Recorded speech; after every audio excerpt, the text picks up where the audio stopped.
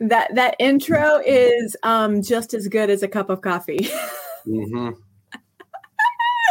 It just gives me so much energy. Vince sent me a message in the middle of that intro and it's like, we should definitely do a dance party to our intro.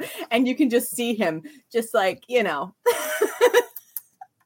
anybody else. It just kind of makes you move. It does. You can't help yourself. And I really love the Caribbean feel in the middle of it because it feels warm to me. And if you know me at all, you know that I was not made for the winter. Anyway. Yes, Anne-Marie, you made it. I loved your comment on Monday. Good to know that I made it for Vince to wish me a good week or whatever it was that you said. That was hilarious. Oh, goodness. Oh, yay. Peppers in the house. I got the link and I saw it dress. I was like, oh, Lord, lights, camera, action. I love it. Thank you for, making our name real. This is unedited life. The hair and everything's unedited. See, we use this. We use this as permission to even sometimes be unprepared. But it's fine. It's fine. Hello, Lisa, all the way from Connecticut. Oh, I wish I do. Ta-da! This is my Connecticut mug, people. Thank you, Lisa. Anyway, that was my show and tell moment. Vince, what are we talking about? Restoration of the land, restoring the land.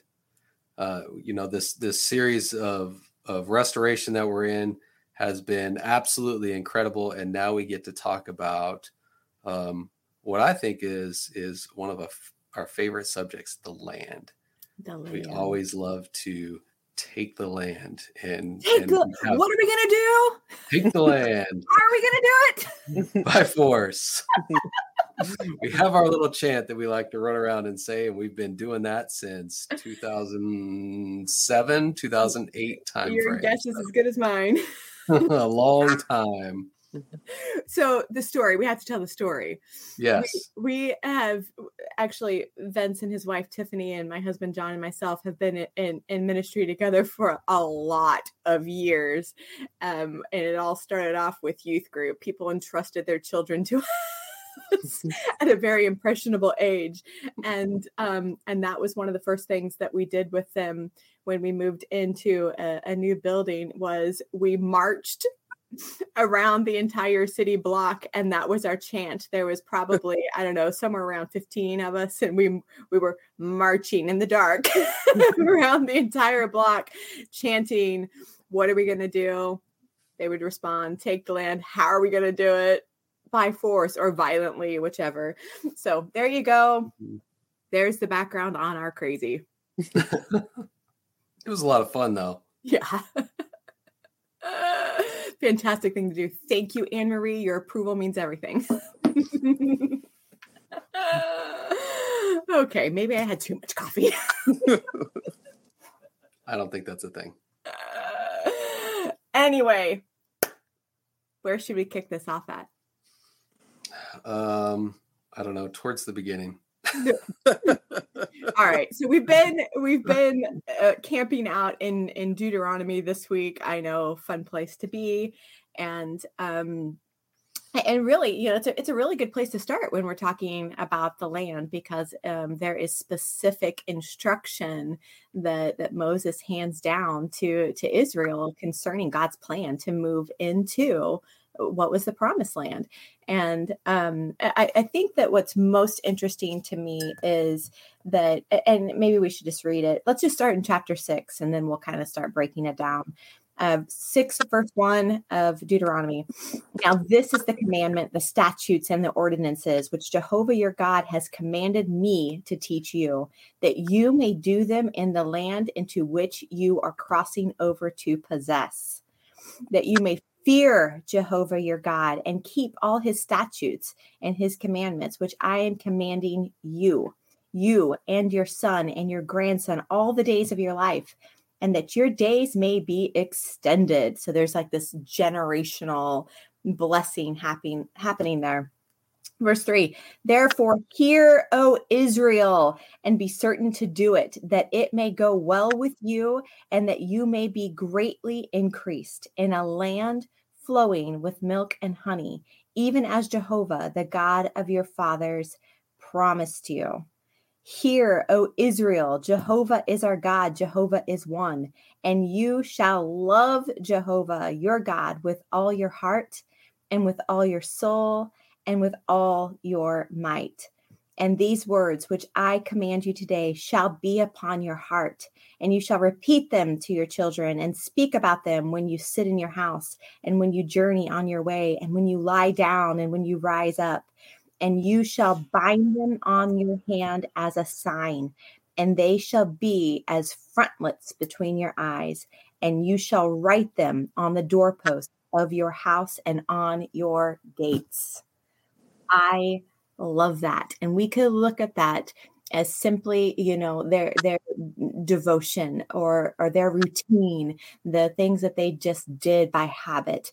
But that there's more. There's so much more in this, and something that I feel like God was revealing to me. And as a rule, when it comes to revelation, you got to take these things before the Lord yourself. This is just revelation that speaks to Angie personally, is that when God was preparing Israel to move into a new space, we know it is said that their time in the wilderness did not actually have to extend into 40 years, but he had to rid them of Egypt before they could move into the promised land. And, what could have probably taken 40 days took 40 years. And mostly we know that, an entire generation potentially died off by that point. And so he's working with the freshness of a new people that only know the statutes of the Lord, right? And what God was revealing to me is that the reason why it was so important, it's not because God's egotistical and he needs to know about himself on a regular basis, like every minute of every day, bless me. That's not the case. It's because he knows that moving them into a fresh land, that a land that was designed to give up the good on their behalf would read them. Right? The land would read Israel and what it is that they were bringing into the land. And he gets specific on through, chapter 6 through chapter 9, he gets very specific on what they can and cannot do. And so I think it's fascinating for us to be able to dig into this and go what's my land right now? Let's not just look at this as history. Let's look at history, but no, how does that translate to me now? What land is he moving you into to take? And what's the land going to read when you get there? Is it going to be the statutes of the Lord? Or is it going to be residue from Egypt? Jump in. That's so good. So good. I love this section of scripture where he's just laying out their piece of partnership in this thing, and it's simply to just be obedient. It really was that simple, and be obedient to what God was commanding him. And he laid out that it would be well with them, and that they would multiply greatly if they were just simply to be obedient. And listening to this blessing that he's talking about, it when they're being commanded to do these certain things, it's just incredible to think about what God had in store for them and how it could have been a short trip. And but it wasn't. They weren't obedient, and so there had to be a death that took place. And we have talked about dying to self around here, and talking about unedited life, excuse me, being a place for people to basically come and die and die to what God is removed from their lives or removing from their lives in order to step into freedom, which is what the Israelites were doing here. They were being brought out of slavery, out of. Are you going to read more of this? Oh, go ahead. Go for it. Okay. In verse 12, it says that do not forget the Lord who brought you from the land of Egypt out of the house of slavery. And I like that it says in the New American Standard Bible that it's the house of slavery that they were brought out of, because he was bringing them out of one house and bringing them into a kingdom, into his house, the royal castle, the royal residence. And that was their land, their inheritance that they were being given. But there had to be a death that took place to that slavery.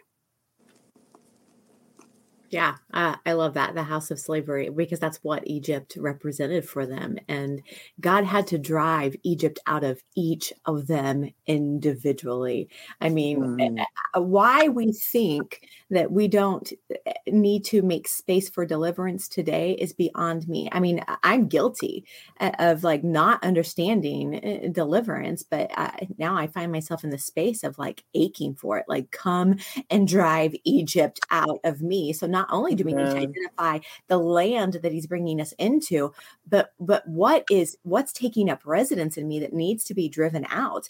And God, please don't let it take 40 years, right? Oh God. Yeah. We need a swift deliverance, which means we need to die. We need to die to self. We need to remain on that altar as living sacrifices. And I love that you pointed to, what it is that God has called us to. And he's been so specific and blatant about it. It's like, I'm calling you a house of myrrh, which ultimately means, I mean, it's the anointing oil of death. And then he has even given us vision of people coming in troves just to die. And, in the middle of this understanding, like, God, on one hand, it feels like this great honor to be able to host a death like that, right? To be able to host spiritual poverty like that. And because we know the blessing on the backside of it, but at the same time, it's overwhelming. Like, God, please help us do this right. And have I died correctly? Is there a correct way to die? But you know what I'm saying? Like, I'm giggling, but at the same time, it's like, it's heavy. It's a heavy call to consider, what does it mean to actually die to the point of being able to be moved into promise? Pepper, what do you have for us?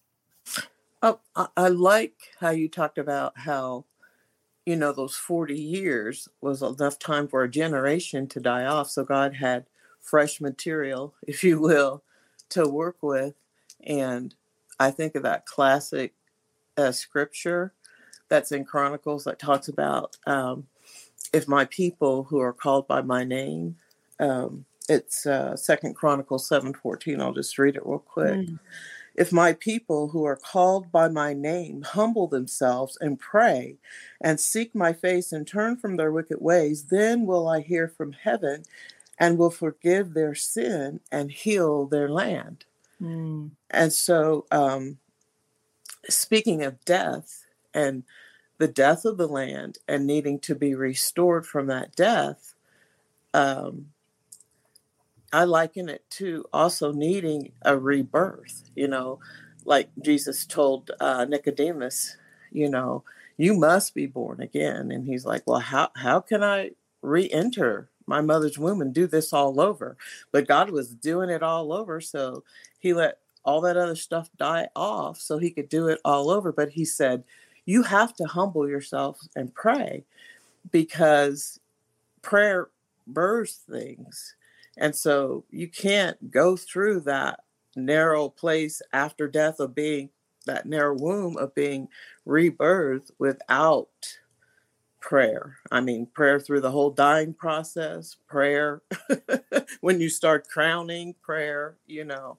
And so that really made me think of the land needing to be rebirthed in a new way after that death.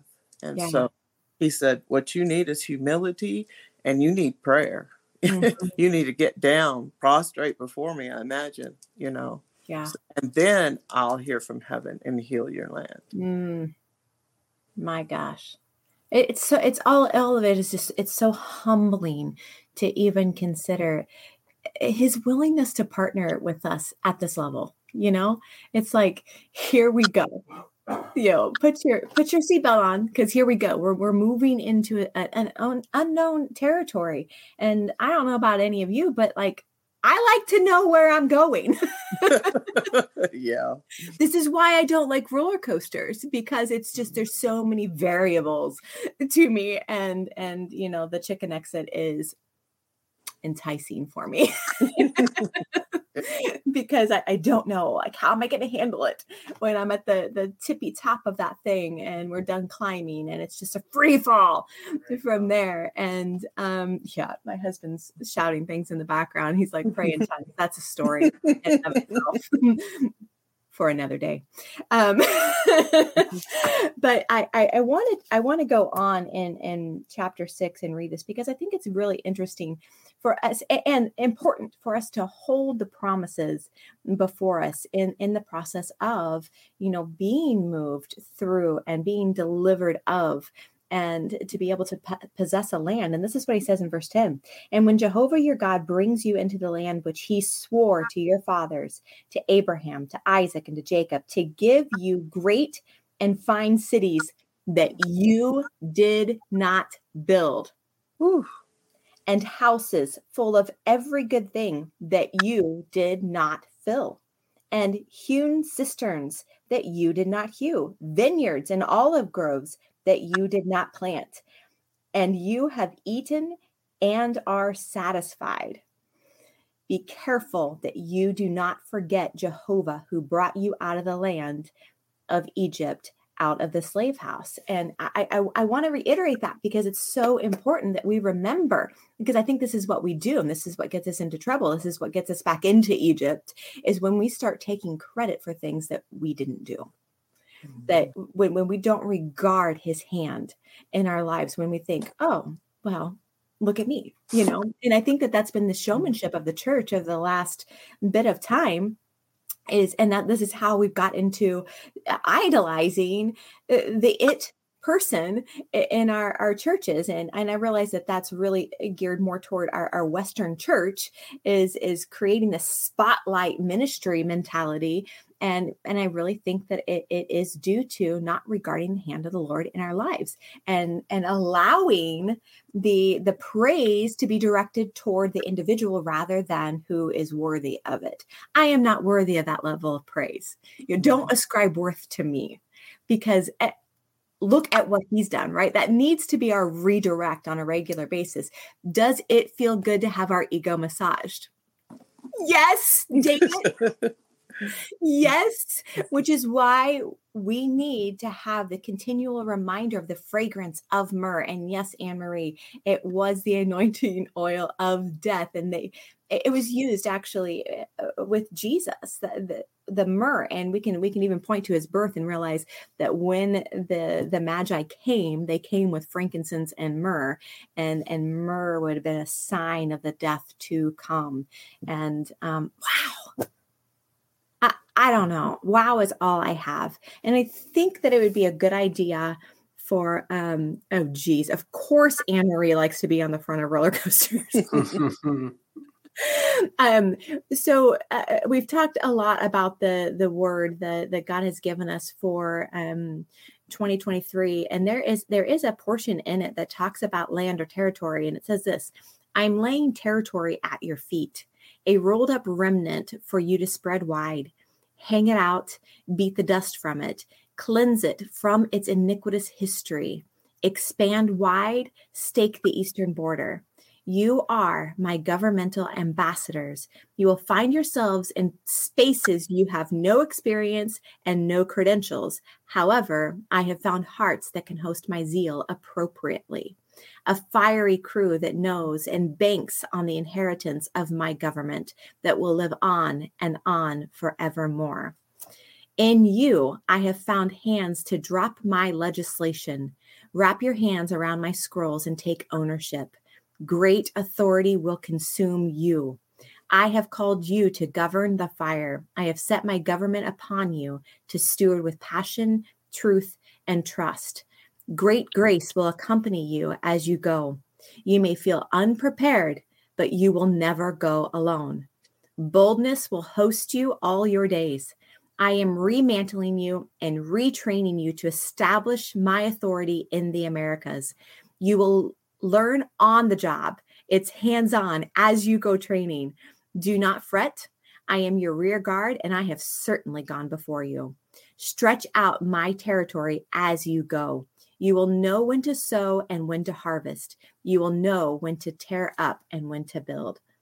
And this is the same idea as Moses releasing the word of the Lord to all of Israel. We need to rightly regard what it is that he's saying to us in these moments where it's like, could they have imagined what it was that was actually going to transpire in their lives? No, not rightly so. They had no idea. Of course, they can look at this and go like, you give us great and fine cities that you did not build. You fill our houses with every good thing. Of course, they can imagine what that's like. My goodness, they've been fed by the hand of the Lord for days on end. And when they grumbled about that, he killed birds for them.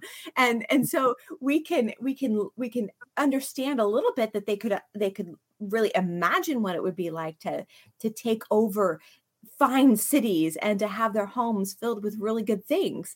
But the same for us when we read the words that he had spoken over our year, are we rightly regarding it? Or is there something in us that's twisting it because Egypt is still in there? I love what you read from that word. And we talked about partnership at the beginning. And I think it's important that when we're listening to these words or we're receiving them is what is it that God says that he's doing? And you talked about regarding him and giving him the glory. And that's important because we can start to forget and take ownership of something that, take ownership of the glory for something that he said he was going to do. Yeah. And we shouldn't try to even understand the action of what that looks like because it's not ours to do. And in that word, it talks about that you just read as it relates to the landscape, taking it and unrolling it, beating the dust out of it. That's for us to do. So in the landscape that God's giving you, what does that look like for you? What does it look like for you to unroll it, to beat the dust off of it, to understand what it looks like, what it feels like, every aspect of it. And so I just wanted to make sure that we really highlight the importance of the partnership in this and the fact that partnership comes together and the two parties each are bringing something, right? And God is giving us what he's bringing, and he is telling us what it is that we should bring, what it is that we should do. And so it makes it pretty easy on us. We get to decide some of the how, sure. And we've talked about that at length in the past as well. But partnership's very important to God. It's why he gave us free will. It's not something that he just wants to just leave up to whatever. It's something that he's really pulling us into. There's relationship, there's intimacy there that's open for us to dive into in this partnership. And I absolutely love that. And I love how we are commanded to not forget too. Yeah. Mm-hmm. Pepper. Partnership, boy, what would that journey have looked like for Moses alone if they had partnered with Moses rather than leaning upon Moses for their every need? You talk about bottle-fed babies, right. I need a diaper change. Wow, we need some quail in our bottle. Wow, we don't like this. And so in so many ways, the Western church has done that because they haven't taught us, and I include myself in that, how to rightly partnership and how to remember and pass all the stories down, like Jesus said, like it says in the Old Testament, teach it to your children and your children's children so that you continually remember. But because of what you mentioned, like that spotlight mentality, we've taught people to depend on a star prophet, a star preacher, a star megachurch. We haven't taught people. The first thing we do is we go to people instead of God first, And I actually spoke with someone several years ago, and they actually thought that it was their pastor's responsibility to teach them the Bible. And that's partially true, but, an hour or two on Sunday, my goodness, you have a responsibility to get in the Word, break it open, and learn it. But because we've made the church such a bottle-fed entity, people don't know how to do war, because that's part of the reason why God left giants in the land for that next generation, so they'd have an opportunity to have this apprenticeship and learn how to do war. Talk about being in the dark and not knowing how to do deliverance and not knowing how to do that. Part of it is because we've been taught, I'll get my bottle here Wednesday, Sunday. I don't have to remember God because my pastor, my preacher, my mentor will help me remember him. And so therefore we become fat, bottle-fed, lazy, and we don't know how to do war. Because we think that these other people and these entities are to do war for us. But God said, I specifically left some giants in the land, some leftovers for them. Right. So they learned how to do the same kind of war, Right. that forefathers had to do. Yes, for their benefit. For their benefit. And I think that that's what we miss, is that we think somehow that it's punishment, but it was for the benefit of the people that he left giants in the land. Yes. And I think that, and Vince and I were talking about this a little bit before we got on here, is that, yes, Leanne, the church in America has become fat. That is no lie. But that we think that, God delivered them out of Egypt, and that somehow that's the end of the story. We don't look at that as a training moment, that God was training them for what was to come. We think that, and this is, you can see it. If you look back just even over the last year of your life, we think from, okay, I'm in this battle, it's going to be okay, because if I can just get over that, then it's over. But that's not the case. We are a battle-ready people for a reason. Egypt was training ground for them. And had they kept the same mentality that it took in those last days to be able to overcome all the things going on, talk about crazy. I mean, there was a lot going on. It was sheer chaos in every sense. And we know that they were protected. That's what Goshen is about. They were protected from all of the pestilences and the diseases that was brought down on Egypt. And that was to go with them had they remained a battle-ready people. But they didn't. They let their guard down and they began to complain. Nothing will take your armor away from you quicker than your complaining spirit. But that's what they were made to do, is to move through the wilderness into the promised land. And we know full well that that's not what happened. They camped in their initial deliverance. And so I know we're talking about deliverance a little bit here because it's necessary, but we need to make sure that we're not camping out in the space of deliverance. Oh, this feels good. Now I don't have Egypt in my back, right? Now I'm not having to, I'm no longer enslaved to a people group, but they were still slaves in their minds. And so we need to make sure that our deliverance moments aren't invitations to set up camp and sing Kumbaya. The Lord is here. Keep moving. Yeah, that's why when we talk about pace and cadence, there is no pace or cadence that is stationary.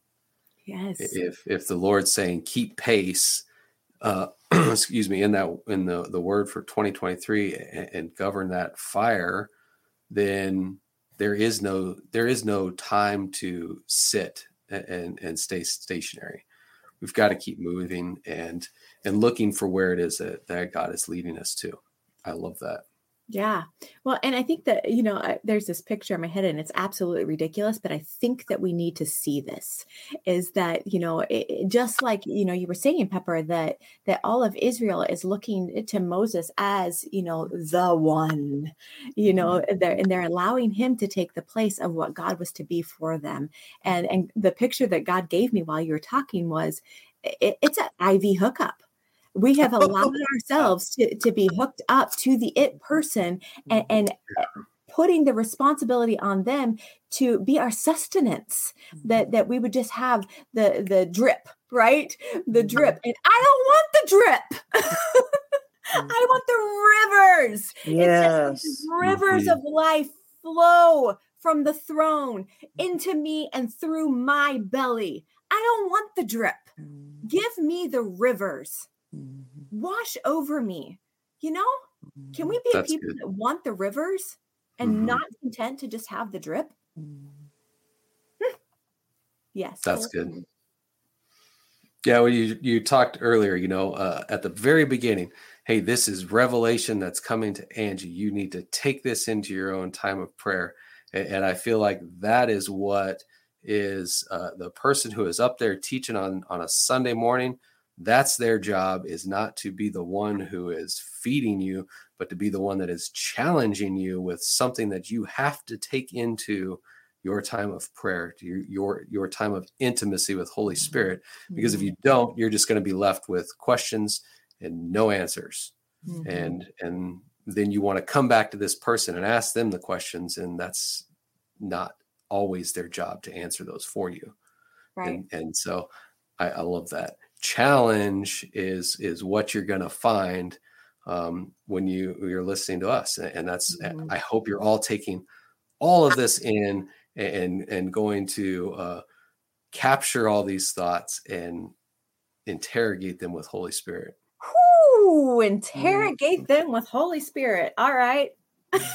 I love that. Jeff is saying on here, drown. And Jeff had a vision on Sunday morning during worship, I believe.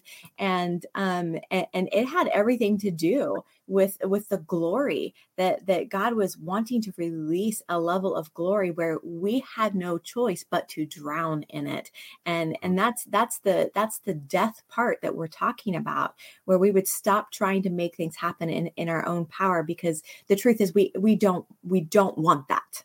We might think for a moment that we want that we want to put our hand to the plow and make the thing happen, but that's not actually what we want. We need to get down deeper into our desires. Those are surface level desires that are attached to our ego, right? I did this. We need to be at a level where everything in us is saying, he did this, right? Give me that kind of glory to drown in, Lord. Surround me by that level of glory. And here's the deal. If we stay in this surface space where our ego is really wrapped up in it, and we're massaging our ego, look what I did, and constantly putting that on display. Look at me. That's where people die. Right? We know that the reason that Moses could withstand that level of glory is because he was intimate with the Lord, and he knew full well it wasn't me, because I was a man who stuttered. But look at the exploits that he did through me. We need the picture of the rivers flowing from his throne through us. That is just a coursing through us. Nothing that I did except for maybe yield. And then we know that on Israel's end, people died. People died, physical deaths in that level of glory.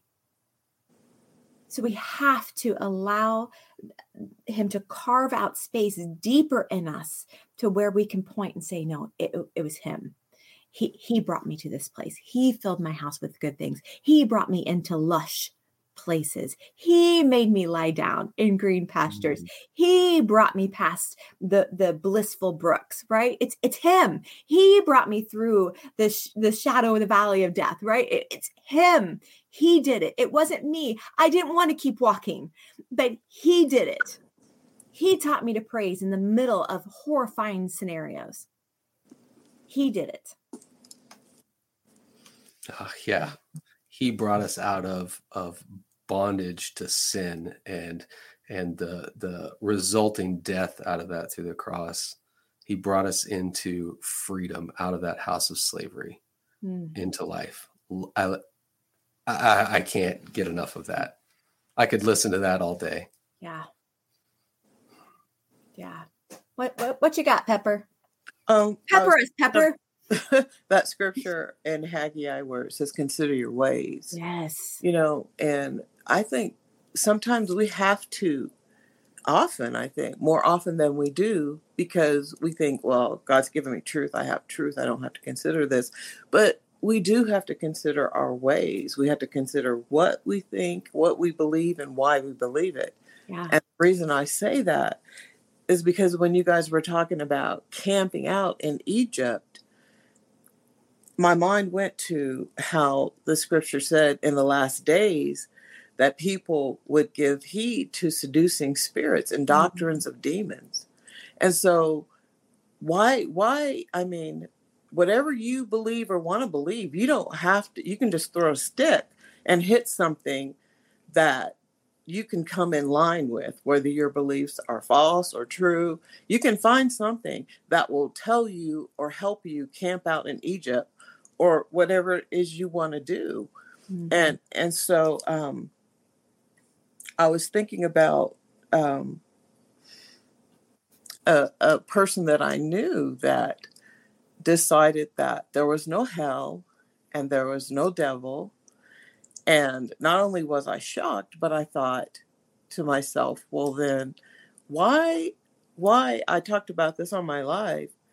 Why is he teaching my hands to war and my fingers to fight? And why is he telling me to put all this armor?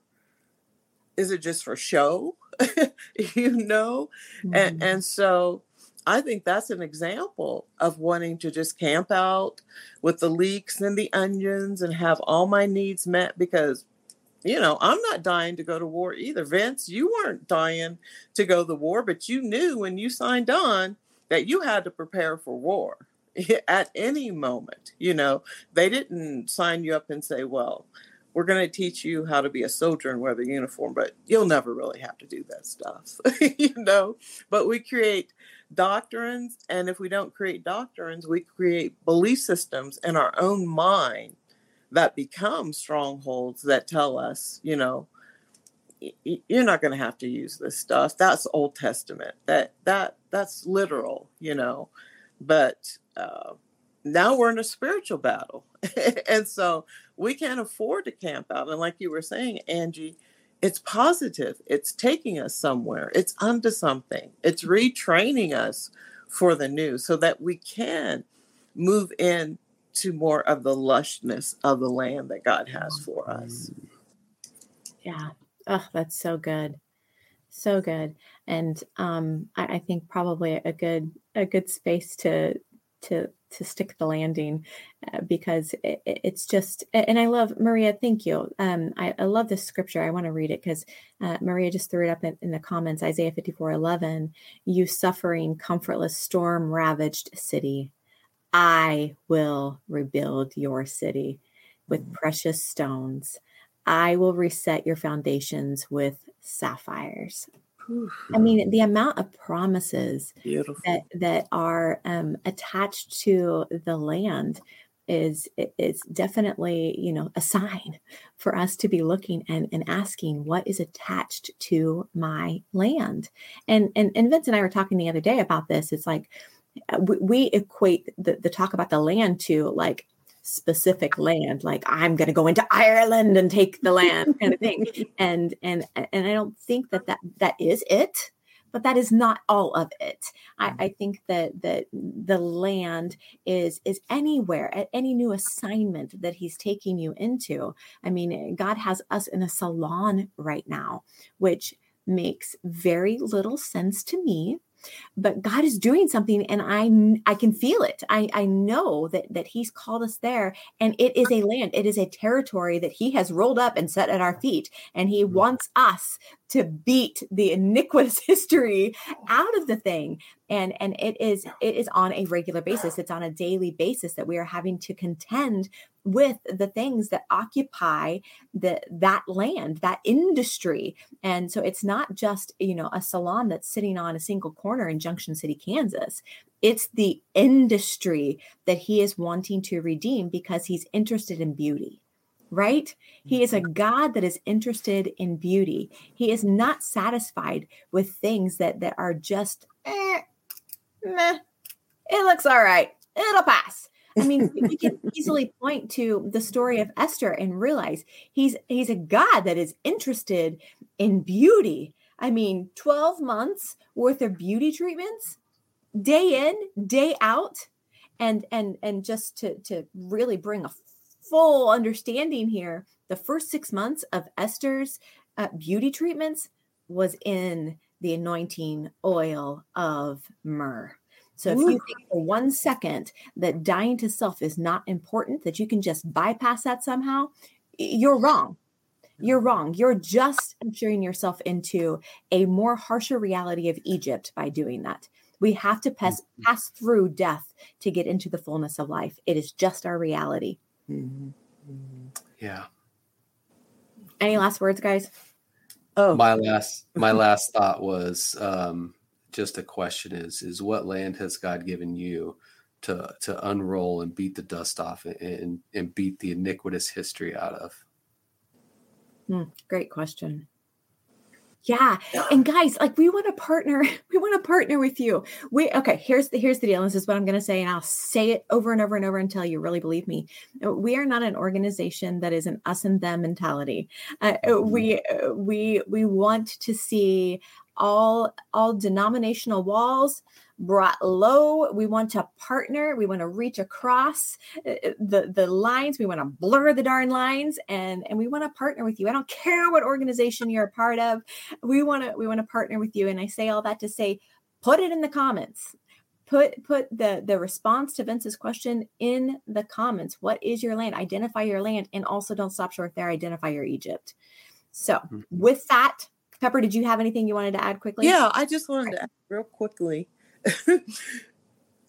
I think it's hilarious and neat and cool at the same time that you guys are in the spa, because Angie, you'll be familiar with this lady. I'm not familiar with her, but I was watching her release her word of the Lord for 2023. And she said, it's a year of horsepower. Yeah. Of having to, I imagine kind of be like the ox too, along with that horsepower. Right. But one of the things that stuck out, she was saying that stuff of stay in your lane is over. There's no more stay. Yes. And haven't we all stayed in, I specialize in deliverance. Well, I specialize in prophecy. I specialize in intercession. But that stay in your lane, my beloved deceased aunt taught me years ago, being the boss just means when nobody else does it or nobody else shows up, you do it. Right. You just learn how to do it. Doesn't matter. It's not my job title. It's not my specialty. And that's why he did say, become a healer ministry, become a raise the dead ministry, become a cast out demons. He said, he gave us all the same mandate. He said, heal the sick, raise the dead, cast out demons. So that's what I see. Yeah, I put her name in the comments. You guys, you want to go and listen to her word for 2023 because it's really, really good and it's powerful. And you want to be challenged by it. It's Dr. Faith Wakama. I think that's how you say her last name.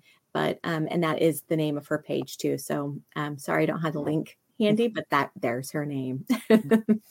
So, okay, we are going to wrap this up. You guys, Pepper and I are going to tag team on Sunday morning to talk more about restoring the land, where you can consider it a part 2 if you want to, but tune in Sunday morning. We typically go live around 11. It just depends. If you're upset about that, take it up with Holy Spirit. I can't control worship. I have no say in how long worship takes. So the teaching will be on the backside of worship. Thank you for tuning in this morning and being part of our conversation. We appreciate you guys, and we bless you with the blessings of the Lord.